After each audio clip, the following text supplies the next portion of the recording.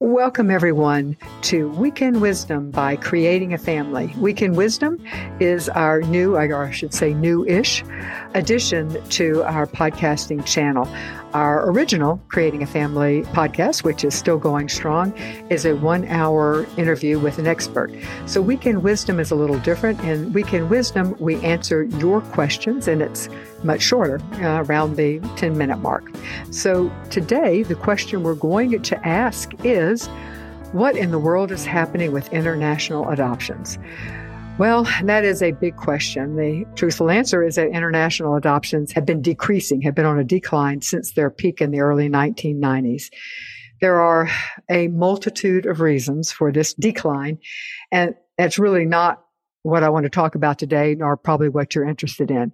What you need to know is if you're considering creating or adding to your family through international adoption is the following. 1, international adoptions are still happening. 2, most of the kids available are 2 or older, with more countries having older kids. Now, there are some exceptions to that. There are still younger children coming from a couple of countries, but for the most part, it is older kids. And most of these kids have some type of special need, meaning that they have a physical, developmental, or mental health condition that you need to be prepared for. And when I say older, we're talking, upwards of the ages of, depending on the country, of course, 4, 5, 6, something along those lines. And the last, number 3, what you need to know is that international adoption is still a great way to create your family. So a couple of other things we want to talk about when we're talking about international adoptions is that most countries have limitations on the type of parents that they're going to allow to adopt their kids. For example, they might have age limits. You have to be over a certain age and under a certain age. You may have to be a certain religion. You may have to have a certain body mass index. They might exclude certain health conditions. And some might even require dual nationality with their country. And then, honestly, there are a few that prohibit all adoptions to the United States, such as the Democratic Republic of Congo, Ethiopia, Kenya, Russia, and Latvia. And other countries do not routinely process adoptions to the United States, though it may be possible. And then some countries do not even recognize the legal concept of adoption as a way to form a permanent parent-child relationship. And then the question we get now is what's happening with China. And as of now, new adoptions from China are still on hold because the Chinese government is still maintaining its COVID-related suspensions on all inter-country adoptions. It is unclear whether international adoptions from China will ever resume. So to find out what countries are currently open and what are the requirements for adopting from that country, there are 2 big resources. 1, Creating a Family has adoption comparison charts.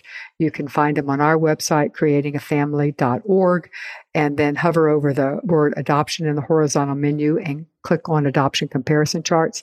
That's one source. And the other one is the U.S. State Department's country information page, which can be found at travel.state.gov. And another option you have would be to contact an international adoption agencies. They're going to be the real experts on adopting from the countries that they serve, that they have programs in, because they're in country all the time and know the ins and the outs. You can find an agency just by Googling the name of the agency and the country you're interested in, or better yet, start with an agency that are partners of Creating a Family. And these agencies use our educational materials to prep their families. And you can find them at creatingafamily.org. Hover over resources in the horizontal menu and click on partners. So we get asked this question a lot. What are the most popular, where most of the kids are coming from if you live in the United States? So currently, the latest data we have is Colombia, India, South Korea, Bulgaria, and Haiti. Those are the most common placing countries, most popular placing countries to the United States.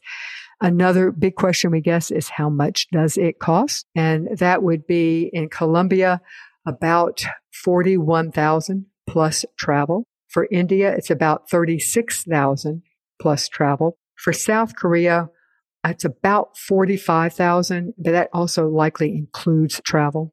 For Bulgaria, it's $38,000 plus travel. And for Haiti, $48,000 plus travel. So international adoption is not inexpensive. So it is something also to consider. I hope this has been helpful for you. This is a question we get so often because sadly, a lot is happening with international adoption right now. So hope you enjoyed it and make sure you come back next week.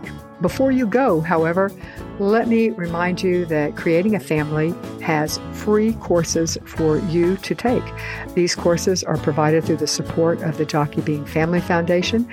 We have 12 courses. They are on our website. You can find them at bit.ly/JBF support. And thanks for listening to this week's Week in Wisdom. If you liked it, please tell a friend to subscribe to the regular Creating a Family podcast, because that's how you would get this in your feed.